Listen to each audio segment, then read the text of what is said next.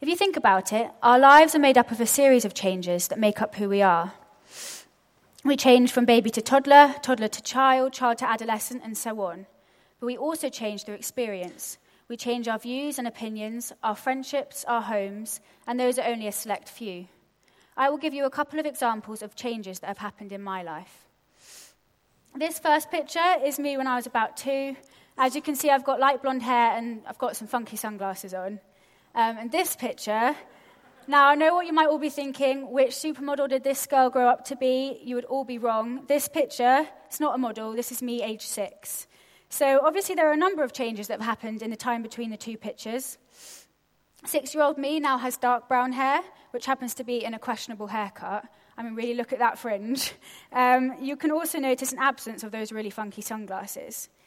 These changes were ones that I had no control over. Who would choose to get rid of those sunglasses?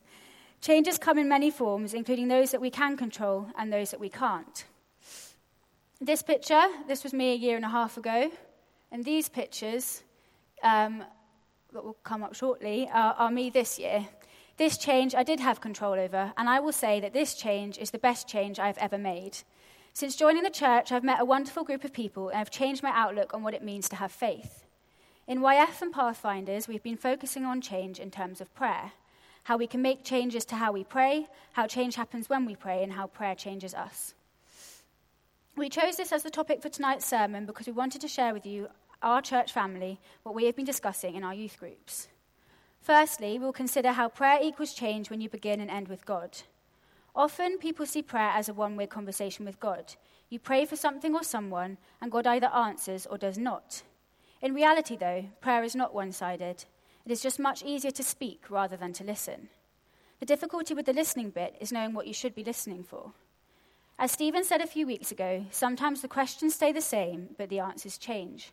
It's easy to ask for something in prayer and then sit and wait for it to happen and be disappointed if it doesn't go your way, or it goes your way one time but not the next. But maybe God is replying in a different way. This is the hard part, as we have to recognize how he does this. For example, Simon was telling us in YF at about a time he prayed to be hired for a certain job, but he did not get that job. I imagine that he may have felt slightly disheartened, but maybe that was God's way of telling Simon there was a better job for him elsewhere, the job he has now. Simon was telling us that he really enjoys the job he has now. Here, God was not necessarily answering the way Simon had asked for, but was answering in a much better way, as his current job is something that he enjoys and loves, which may not have been the case with the job he did not get. Romans 11:36 says, "For from him and through him and for him are all things." It does not say that all things are from him and through him and for him except prayer. If all things are from him, then the gift of prayer is from him. It starts from God, and whatever form the answer takes is from God. If all things are through him, this suggests that our prayers are heard by his ears and answered by him alone. If all things are for him, then our prayers should reflect this too. When Holly asked us if we always pray for what is on our hearts, many of us had answers along the lines of, "Sometimes I feel like I do not want to burden God with my small problems." Holly replied to this by saying to think of prayer as a conversation with a friend. I don't know about you, but I talk to my friends about my problems, no matter how small. So why should we not talk to God about the things that are on our hearts and minds? Talk to God as if you were catching up with a friend who you hadn't seen all day. I personally like the suggestion that Beth made in our small group at YF, that one way she has been taught to pray was a teaspoon prayer. So your prayer should include a thank you, a sorry, and a please. This way of praying ensures that you do not only focus on what you want, but that you are able to thank God for what you have and to apologize for anything you have done wrong.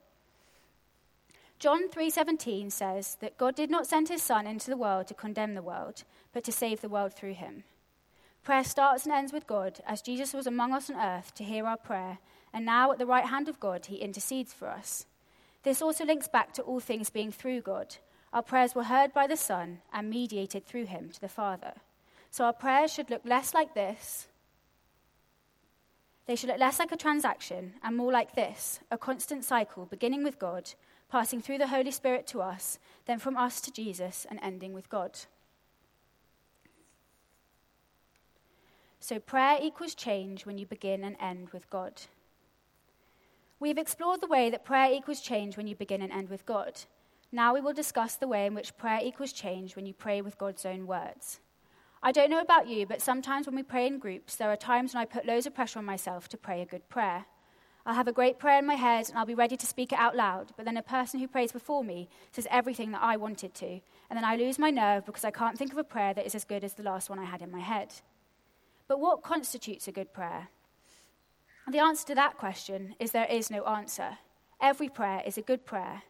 There are some exceptions, though. Praying for bad things makes a bad prayer, but if you are praying with the right intentions, then every prayer will be a good one. It doesn't matter if you say the same things that someone else says. God will not love you any less if you pray for the same things, or any more if you say different things. It's not possible. It just means that you have the same things on your heart.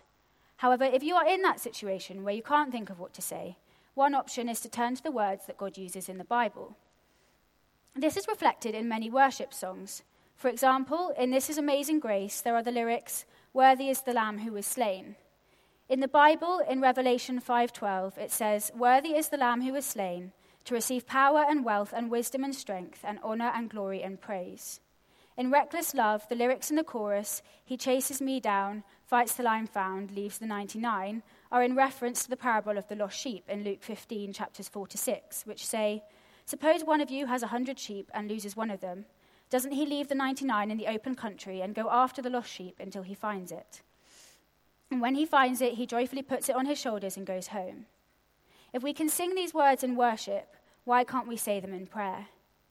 Now, I know those particular examples might be hard to work into a prayer, but there are some easier Bible verses that you could use to begin with. Joshua 1:9 says, "Be strong and courageous. Do not be discouraged, for the Lord your God will be with you wherever you go."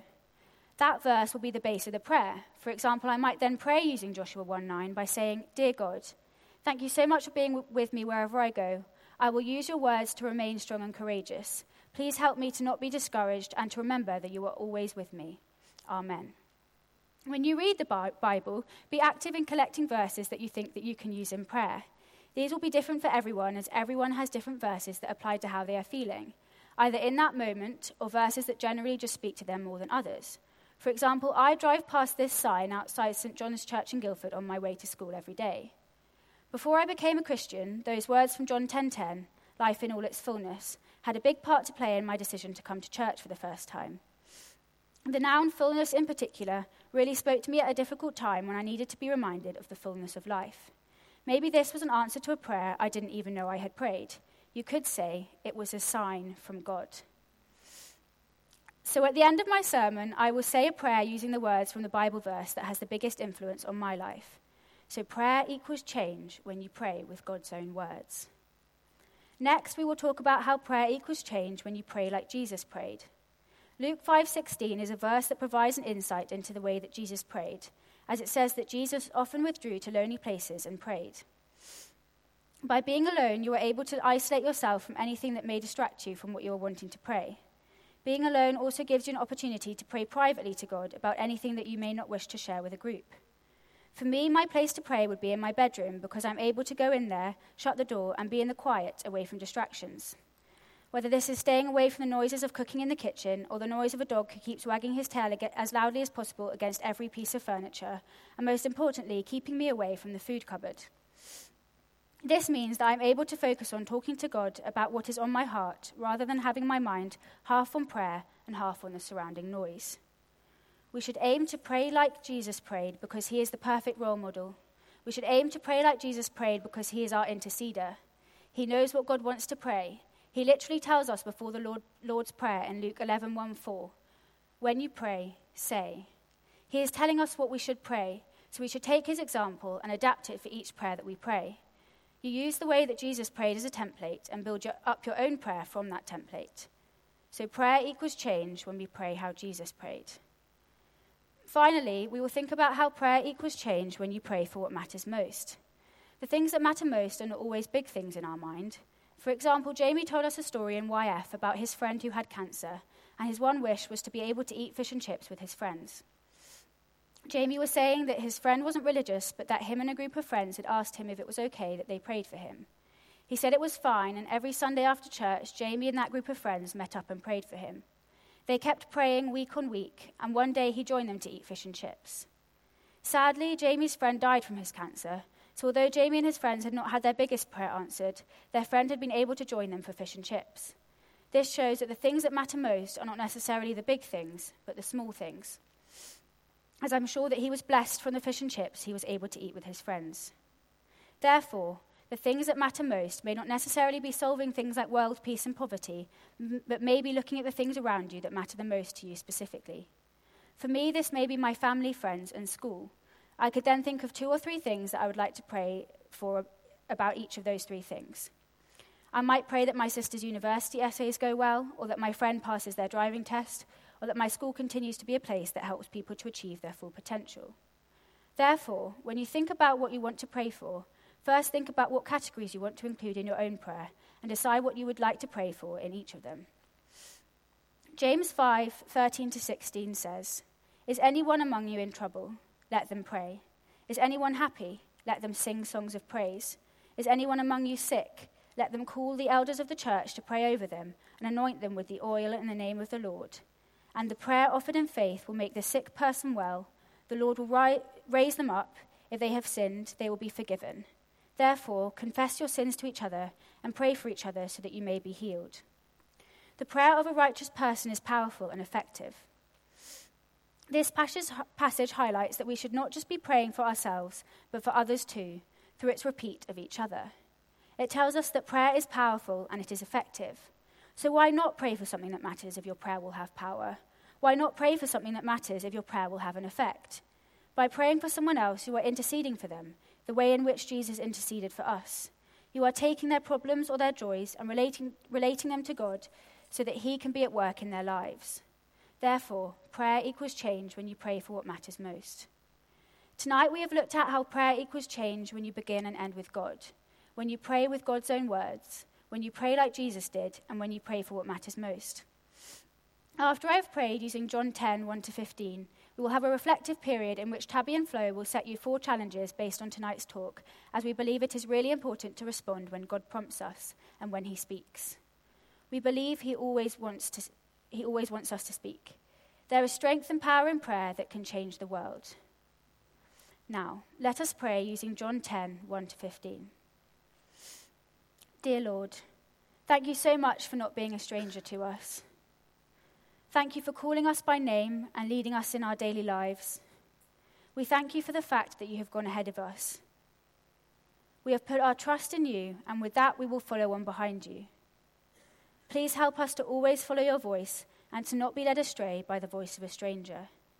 Please help us to go from here and experience the fullness of life, and thank you that you enabled us to do so by the laying down of your own life for ours.